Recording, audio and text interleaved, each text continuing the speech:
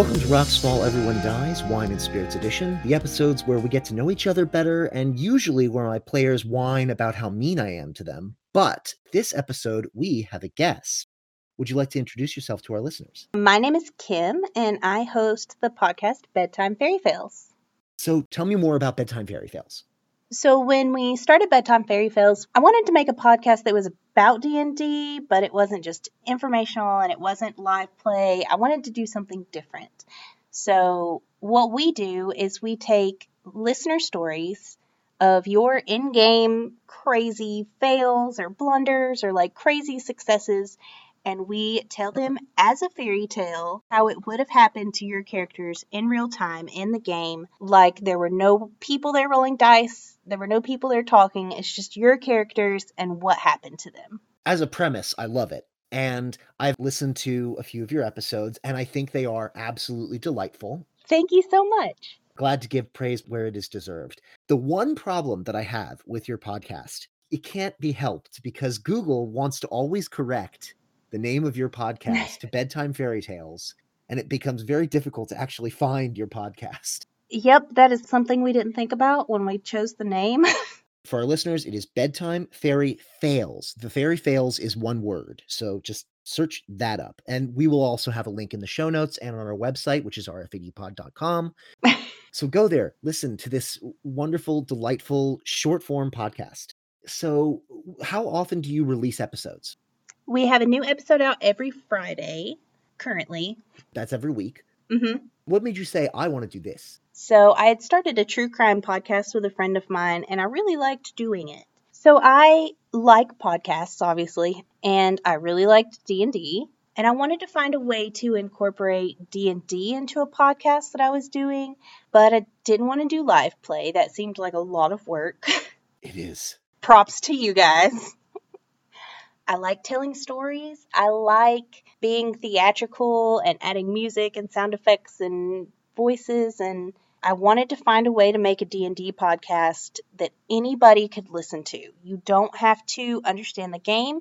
You don't have to understand what their character is. You don't even have to know the spells. You can just listen to the story, and if it's an important detail you need to understand, I'll explain it. If not, it's not going to make that big of a difference, and you can still enjoy the story. Some of our listeners have never played D&D. Because we're on the subject of your work, you mentioned that you have another podcast. What's that podcast, and when and how does it release, and where can that be found? That podcast is a true crime and paranormal, or at least weird stuff, conspiracy stuff. It's called True Crimes and Weird Times Podcast. We are all the usual places, Spotify and Apple and all the regular ones you look up. And I host that with a friend of mine named Ashley, and she's amazing. We talk about true crimes that aren't the big cases everyone knows about. I try to find smaller cases that are lesser known to talk about, and Ashley finds conspiracy theories and ghost stories and skinwalkers and stuff like that, and she talks about those, and we talk about some pretty morbid stuff. I think I am going to give that a listen. So give me an idea of one of the episodes that you did. For true crime? For fairy tales? A little column A, little column B. So let's see, I did, for true crime, I found a case that happened actually about 20 minutes up the road from where I live in the 70s of a little girl who was murdered. It was a pretty big case. In fact, they covered the interview tactics of that case on the Netflix show Mindhunter. Oh, I like that show. Yeah, the show that I guess the main character that it was based off of is actually the guy who interviewed the murderer from this town that's just up the road from us. And it was part of their season finale for season 1. But I found out that not many people actually know about the real case, about this little girl that really existed. So that's one of the cases I covered because it was a small town. No one had heard about her. And I just like to find those small cases that every other podcast hasn't done 8 times. We don't do Jeffrey Dahmer and the big ones. We find smaller cases that people don't know that much about that we can just kind of give them a voice. And then for our paranormal stuff, we've done Danny Casolaro, who possibly was murdered by the government. We've talked about skinwalkers. We've talked about the Lalaurie Mansion from American Horror Story. That was a real person. And we talked about her house and what she did there and then how it's haunted and stuff now. So we do stuff like that. That does sound fun. I'm not as much of an aficionado as paranormal stuff, but I'm more on the skeptic end of anything else. Oh, me too. Because I figure if there's ghosts and stuff, why would they want to hang around one place all the time? It just seems so boring. Right? When Ashley does her paranormal section, there's a lot of me on my end going, yeah, but that could have just been a leaky faucet. Or exposed wiring. You know, people get all weird when they're around EMF. I mean, Yeah, it's mostly me trying to talk Ashley out of her paranormal beliefs in that segment. so because our Wine and Spirits episodes have become about controversy since our last Wine and Spirits, and also because our social media manager, December, always asks this question, is Chicago style pizza pizza? I think that all pizza should be pizza. I'm a big pizza fan. I don't care what kind it is. If there's cheese on it, then I'm happy. Favorite toppings? That one's a little tougher. I'm gonna have to say mushrooms. Mushrooms. Mushrooms and pepperoni, probably. I will be sure not to let Bambi know about the mushroom thing. Did I say mushrooms? I meant bacon. Okay, there we go. Not that that's better. Bacon is a vegetable, right? I think so. Pretty sure. Bacon's a vegetable. Tell me about, you wanted to include D&D in a podcast, and that was the impetus for Bedtime Fairy Tales, if I'm understanding you correctly on that one. What's your history with tabletop gaming in general? We actually started playing board games probably 8 years ago, my husband and I. What games? Oh, all of them. I mean, there's thousands of them. We probably have about 70 board games in our collection. Wow. Everything from Red Dragon Inn, Ticket to Ride, obviously. We have Resistance, Castle Panic. If you can think of it, we've probably played it or heard of it. Do you have Betrayal at House on the Hill? That's actually one of the few that I don't own, but I absolutely love that game. Yeah, that was a fun time. We also have a couple of party games like Joking Hazard and Trial by Trolley and things that are not super safe for work kind of a thing. Oh yeah, we have plenty of those as well. We also have Lords of Waterdeep. Do you have that one? I don't, but that's another one I've heard of. I don't know. I can't remember if I've played it or not, but I do know the name. It actually feels really good to play. It's a long game, but it actually manages to keep your attention, and your interest is maintained pretty stably throughout the game. It's a good game to pick up. I'll look out for it. We also have Sheer Panic, which is more of like a kid's game. It's a kid's game, but the rules are slightly more complicated than these big, massive board games. But it's a cute game. It's got these cute little figurines. Oh, hey, one of my favorite board games is, and I, for the life of me, can't remember the name of it. We don't own it, but I used to play it with some friends a lot. It was about the Three Little Pigs, and you have to build your own house out of straw and brick and sticks and stuff. So, yeah, I love kid games and stuff. I know this is really more of the purview of what your podcast is about, but why don't you tell me one of your stories from tabletop gaming? I haven't been playing that long, honestly. About 2.5 years ago, about 2 years ago, something like that. We started a game with some friends of mine who were like, hey, you guys want to play D&D? And I was like, I don't know. I'm pretty nerdy, but I don't know if I'm that nerdy. And I loved it, and it was so much fun, and we have the most ridiculous players in our campaign. It is not a serious campaign by any means, but it is still going 2 years later, and we have had some crazy stuff. We tell a few of them on Fairy Tales. One of the ones I haven't told is recently we went up against some bad guys, and we're waiting down at the bottom of the stairs, my party, and we hear some voices from the top, and we hear one of them say, Salazar. Like the name Salazar. Well, me being a sneaky, terrible rogue who always gets people in trouble, I immediately said, did he say salad bar? And my husband just ran with it and was like, yeah, he definitely said salad bar. There's a salad bar up there. And our DM, being just absolutely amazing, was like, heck yeah, there's a salad bar up there. So Salazar became a salad elemental that we had to fight. That's pretty great, actually. Yeah, we defeated him by one of our clerics is a valley girl, and the other cleric is a giant man-sized chicken who lays spell grenade eggs. They ate the salad elemental until we could stab it in its artichoke. Yeah. That is clever. I really like that. That's just a regular session for us. We do stupid stuff in D&D. There's no such thing as stupid stuff. Um, So stories like that in our campaign is what made me go, everybody's got to have at least one story like this, right? yeah, we've got a few, with the exception of Desambra, who this is her first proper campaign. We all have D&D stories. So yeah, everybody's got at least one. I'm going to switch gears real quick. We are a podcast of teachers and students. So I'm going to ask you a little bit more about your schooling. What was your favorite subject in school? And keep in mind, there is a right answer because of what I teach. I would have to say, nope, it was definitely going to be my science classes. Yes, victory for me. I had some really amazing science teachers in high school, and they just made it so much fun, and I loved science. Tell me about your best interaction with a teacher. It doesn't even have to be in school. You might have just run into him in the grocery store. That's fine by me. It wasn't part of class. I was in high school, and I do this really fun thing where I take on too many projects, and I've done it my entire life, and then I get overwhelmed. And No, I have no idea what you're talking about. I've never, ever done that. Nobody does. No, that's not a thing.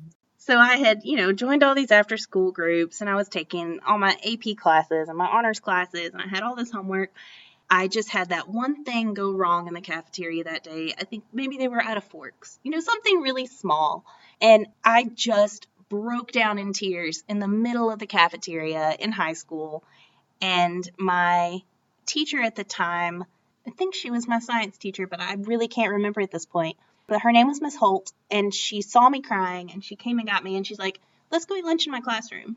And she just took me back to her classroom, and she let me eat lunch in there, and I told her what was going on, and she was just so kind and just so understanding, and she just kind of talked me through it like, hey, happens to everybody, just one thing can go wrong, and she just made my whole day better. And that probably stands out to me better than anything else I ever did with any other teacher. That's a really sweet story. Yeah, science teachers for the win. I'll take that win. So what did you study in? You were obviously in a whole bunch of AP classes and stuff, but like moving on to college, what did you study? What was your major? I've had 3. My first major was music education. I was going to be a chorus teacher, and I went to a very well-known music school in Georgia. Paid a lot of money to go there, and I did the whole first year. And towards the end of your first year as education major, as I'm sure you know, you have to do some observation classes in schools. And I did my observation days, my elementary, my middle, and my high school all back to back, 3 days in a row. And at the end of those 3 days, I said, oh, wait a minute, I don't like kids. That's a deal breaker, isn't it? It was. The next day after my observation was over, I went back to college and I dropped all the classes I didn't need. I withdrew and I'm like, changing my major. I cannot be a teacher. Well, it is a noble profession, but it is not for everyone. Yes, I discovered I actually really liked music, not the kids part. Right. Yeah, teaching is a fantastic profession if it weren't for all the kids. Right, yeah. And the parents, Oh, and the administration, and the other teachers, and the schedule. Yep. I don't want to turn this into a complaining podcast. Never mind. I take it all back. Teaching is a wonderful profession. Every part of it is great. So I just totally switched directions and decided I was going to be a hairdresser instead. Interesting. Okay. Yeah, I know. Totally out of left field. I mean, do you at least enjoy what you do now? Yes, I love doing hair. I've been doing hair for 10 years now, and I got my diploma. That's as high as you can go at it, and you do continuing education, and I've been doing it for 10 years, and I love it. It's so much fun, and I get to be creative and artistic. I did go back to school one more time for phlebotomy, which is blood drawing. Drawing blood, yes. Mm-hmm. I actually ran a whole bunch of blood drives at one of my schools for many, many years. And with the exception of one school, which was our nemesis, we would have had the most blood every time. Always in second, never in first. Aww. I shake my fist in the air at unnamed school. It's very good. I mean, every pint of blood that you donate is going to help 3 to 4 people, depending on what it's broken down into. 4 people, if you've got the right blood type, that you can be a universal donor. If you're a universal plasma donor, then, oh boy, they really try and work at you with the plasma donation. Oh, yeah. Yeah.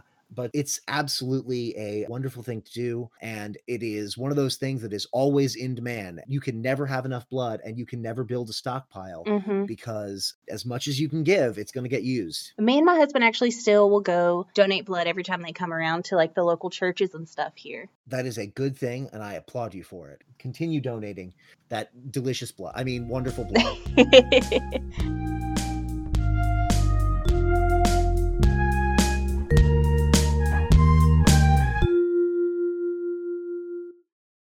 Oh, hey, this is your friendly neighborhood surly turtle, Greg.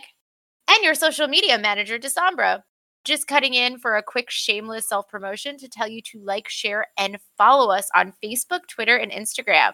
To take part in polls or ask questions that you'd like us to answer in future Wine and Spirits episodes, or just to enjoy some spicy memes.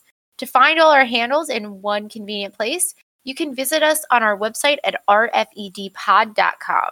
If you like our show, sharing the show with your friends or leaving a 5-star review on your podcatcher of choice will really help us grow and reach more people. And if you have a project or a business you'd like to promote on the show, reach out to us at rfedpod@gmail.com.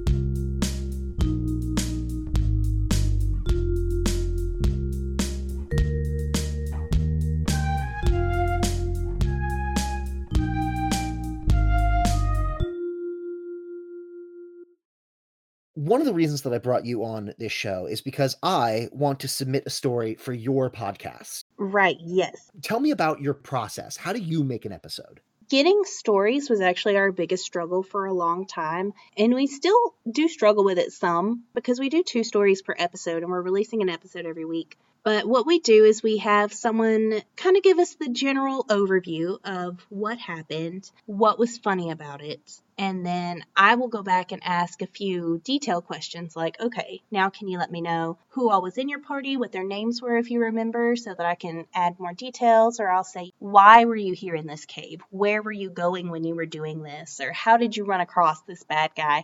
Because I wanted to make it as accurate to their story as possible. And I take what they gave me and I just expand on it a little. If they say they were in a cave, then I'll describe the cave for them. Stuff like that. And I just make it a little more fairy tale-ish.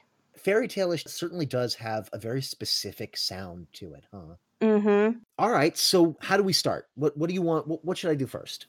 You do not have to write the story for us. I try to tell people that. I don't want people to think that they have to write out the story and I'm just going to read it for them. I write most of the dialogue. Occasionally people will give me some dialogue that happened in their story, but most of it I just make up for flavor. And I will add the details. I will add in the little flashbacks and what they're doing and how they move when they do it, and just try to bring it to life the way I see it in my head. So all you have to do is tell me what happened.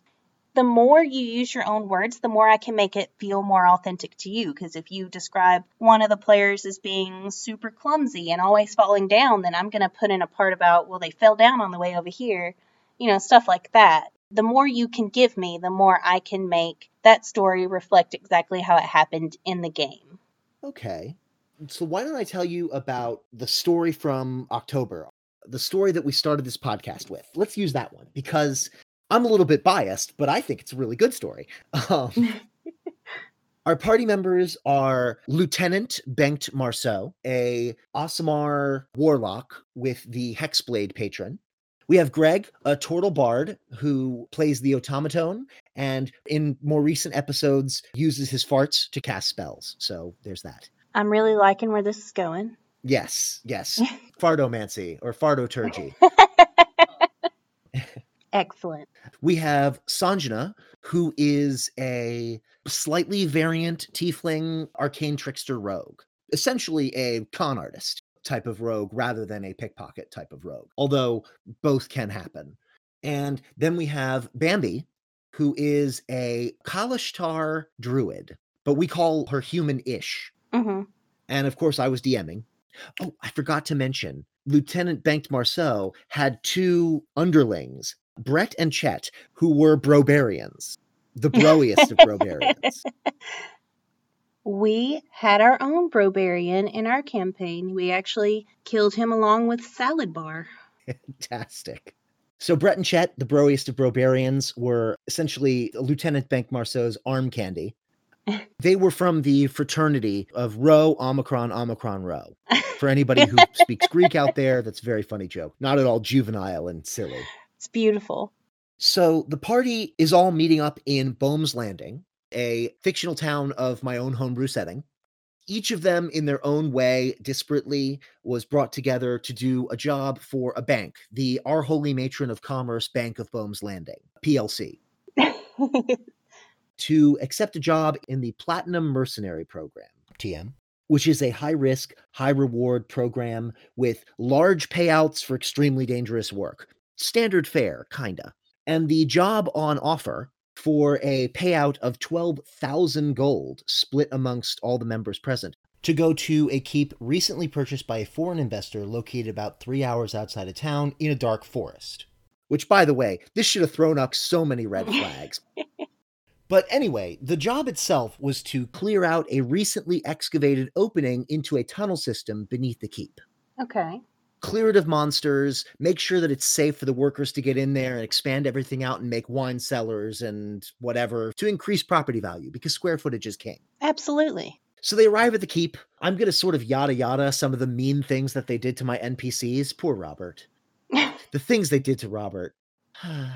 Poor Robert. Would you like to know what they did to Robert? I absolutely would at this point. Essentially, Robert, he's just a bank representative, and he doesn't really know much of anything. And they're in there, and they're asking him questions. He's like, I wasn't one of the ones who went down into the hole. I didn't see anything. So Greg the Bard uses Detect Thoughts to sort of read his mind and see the injuries that happened to the workers that came out of there. And Bank is threatening him and using really high intimidation checks to browbeat him into giving more information that he just does not have to give them. And he dissolves into a puddle of tears, and Bank drops him on the ground and says, "You're dead to me, Robert." Oh. So yes, they were badgering my NPCs.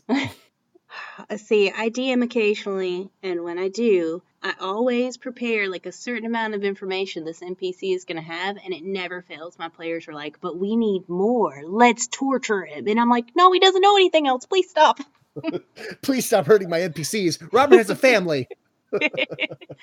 They made Robert cry. They made Lisa cry. All of my petty bank functionaries that were there just to basically say, here's the hole, go on in. And that was all they were there to do. They badgered them and they intimidated them and they pushed them around. You monsters. The adventure hadn't even begun. Setting the tone early. Yes. So they finally go into the caves and they go into this labyrinth type area. And Brett and Chet get lost immediately. They didn't use the buddy system. They didn't hold hands. And so, of course, the barbarians wandered off. And they're going through these tunnels. Eventually, they come to a larger opening and this guano pit. Oh. And, of course, they make enough noise that it wakes the swarm of bats that descend upon them. And the druid decides that, you know what I'm going to do? Instead of using an action to cast spells or make an attack against this swarm, I'm going to scream really, really loud to blind them with their echolocation.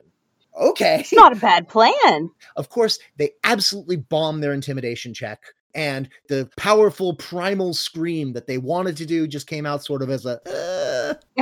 The bats all descend upon Greg. The Turtle Bard goes into his shell as the bats are trying to eat at the shell. And Sanjana uses burning hands to blast a cone of flame to essentially cook all of the bats and Greg. Oh, no. And that's the end of episode 2. Anyway, they are victorious against the bats, and they continue deeper into the tunnels, eventually finding, I can't remember whether it was Brett or Chet at this point. I could go back and listen to the episode. It would probably be way funnier if I say Brett and or Chet. Brett and or Chet would be funnier, yes. Yeah. They're pretty interchangeable. One is blonde and one is brunette. That's all I remember. And it doesn't really matter now with the most recent episodes. Everybody who listens to our podcast regularly will know what happened to Brett and Chet. Brett and or Chet is hacking away with their battle axe at the wall in confusion. And as soon as they snap him out of it, where's Brett and or Chet? Bro! And he goes running off into the darkness. Now, Brett and Chet are humans. They do not have dark vision. Oh, dude, it got dark real fast. Eventually, they do find the other Brobarian. They find him in an area of the tunnel with holes all over the ceiling and the walls and underneath, wide enough for, say, a full-size person to whack-a-mole pop up out of. And that initiates a fight with an Umber Hulk. I don't know what that is. An Umber Hulk is a CR5 monster, which looks kind of like an antlion and the Incredible Hulk had a baby. Okay. Its special ability is that it has hypnotic eyes that cast essentially confusion as a gaze attack, which is a free action at the beginning of their turn every turn. And everybody within 30 feet who can see the eyes has to make a wisdom saving throw or roll a d8 and decide whether or not they use their action, lose their action, or use their action to do something else. Combat begins, and there's lots of damage being dealt on both sides. The other Brobarian had their head ripped off. Oh, God. I'm pretty sure it was Brett that got their head chewed off, Mantis style.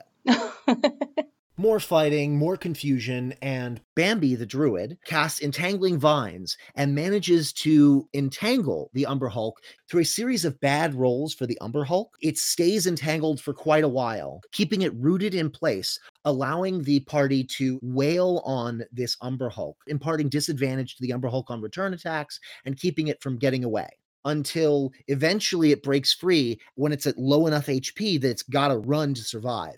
And it's going to dig straight through solid rock into a new, freshly constructed tunnel. And everyone goes running into the tunnel after this Umber Hulk. Bambi casts Entangling Vines again, and the vines are growing out of the ceiling. Doesn't catch the Umber Hulk, but instead catches Banked and the remaining Brobarian. So the Umber Hulk is free, but the other two are entangled. Does it matter that Bambi had shapeshifted into a two-headed death dog at this point? That could be a relevant plot point. Okay. So after the Entangle spell failed, Bambi decided to use their wild shape ability to turn into a death dog, which is a dog with two heads and two bite attacks going after the Umber Hulk. And Sanjana runs down the cave. The Umber Hulk takes a 90-degree turn and digs straight up.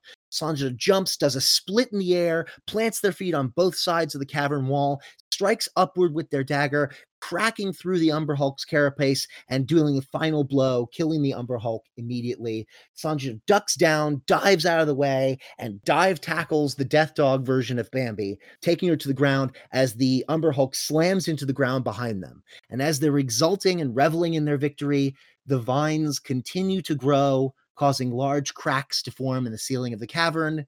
Rocks fall, everyone dies, and I began the next episode with everyone as undead. That's awesome. And that's really perfect for fairy fails. I especially love the bat scream fail. When I listened to some of your episodes, the bat scream fail probably would have been an episode unto itself. So yeah, we can totally add it in there. We'll just do a little less, little less time for bat scream, a little more time for everybody dying. So let me write like all of that down for you.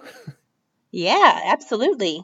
If you want me to sample stuff from the original episode, just let me know. Okay. Actually, we've done a few stories from other live play podcasts. And what we usually do is I'll let each of my voice actors listen to a clip of whatever character they'll be playing so that they can get their mannerisms correct, stuff like that. So any kind of typical things this player would do or say that you could send us to check into, that would help. All right. So for Greg, just channel your oldest, crotchetiest, angriest Italian man. Oh, we've got that. I can make that happen. Oh, hey, how you doing? For Banked Marceau, just channel your inner prep school kid. Okay. For Bambi, just the sweetest Southern belle. I've got one of those. We are in Georgia. Please forgive her accent. We are from Florida, not Georgia. We're neighbors, kind of. Florida's not really the South. Florida is so far south, it's north again. Yeah. And Sanjana, imagine New Yorker. We've got those too. Well, I say we're good at those. We think we're good at them. In real life, though. That pretty much sums us up as well. Yeah. I refuse to try and do a transatlantic accent because I will only end up insulting people. See, I don't even try accents. That's why I'm the host, and I have voice actors, because I can't. I just can't do them. So thank you for listening to my story, and thank you for joining me. How can our listeners find you and your work? We are in all your typical listening platforms. We're on Pandora, Spotify, Apple, Stitcher. We have a website that's still fairly new and small. It's a work in progress, but it's bedtimefairyfails.com. We're on Instagram at Bedtime Fairy Fails and Facebook at Bedtime Fairy Fails. I technically have a Twitter, but I don't like Twitter, but it's there. Is Twitter also at Bedtime Fairy Fails? Twitter is going to be BT Fairy Fails. Had to be a shorter name. All right. So all of our listeners, if you go to any of those locations and interact, the mighty algorithm will smile upon thee. Go forth. Call to action. Thank you so much for taking the time to sit down with me. Any parting words? Thanks for having us. It's been a lot of fun, and I'm excited to do your story, especially the bat scream. That's really the part that spoke to me. If you want to just do the bat scream, it's entirely up to you. I give you full creative license.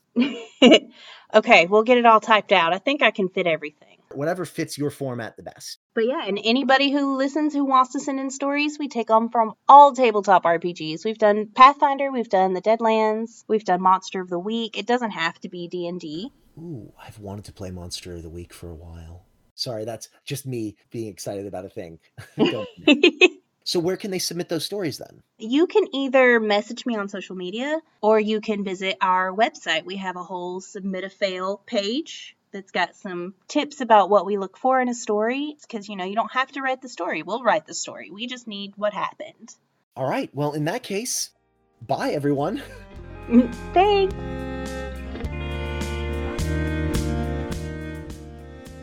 Thank you for listening to Rocks Fall, Everyone Dies. It would really help us if you subscribe, share, and leave us a 5-star review on Apple Podcasts. Our theme music is by Taylor Calise, additional sound effects courtesy of Zapsplat.com, and our thumbnail art is by John Bliss. Find more of his work on Twitter at JohnBlissArt. Our episodes are produced by me and co-edited by our resident Mushroom Jin, who streams on twitch.tv/PhantomQuip. Our social media manager is our favorite surly turtle, Sombra. You can find all of our social media handles and full show notes on our website, rfedpod.com.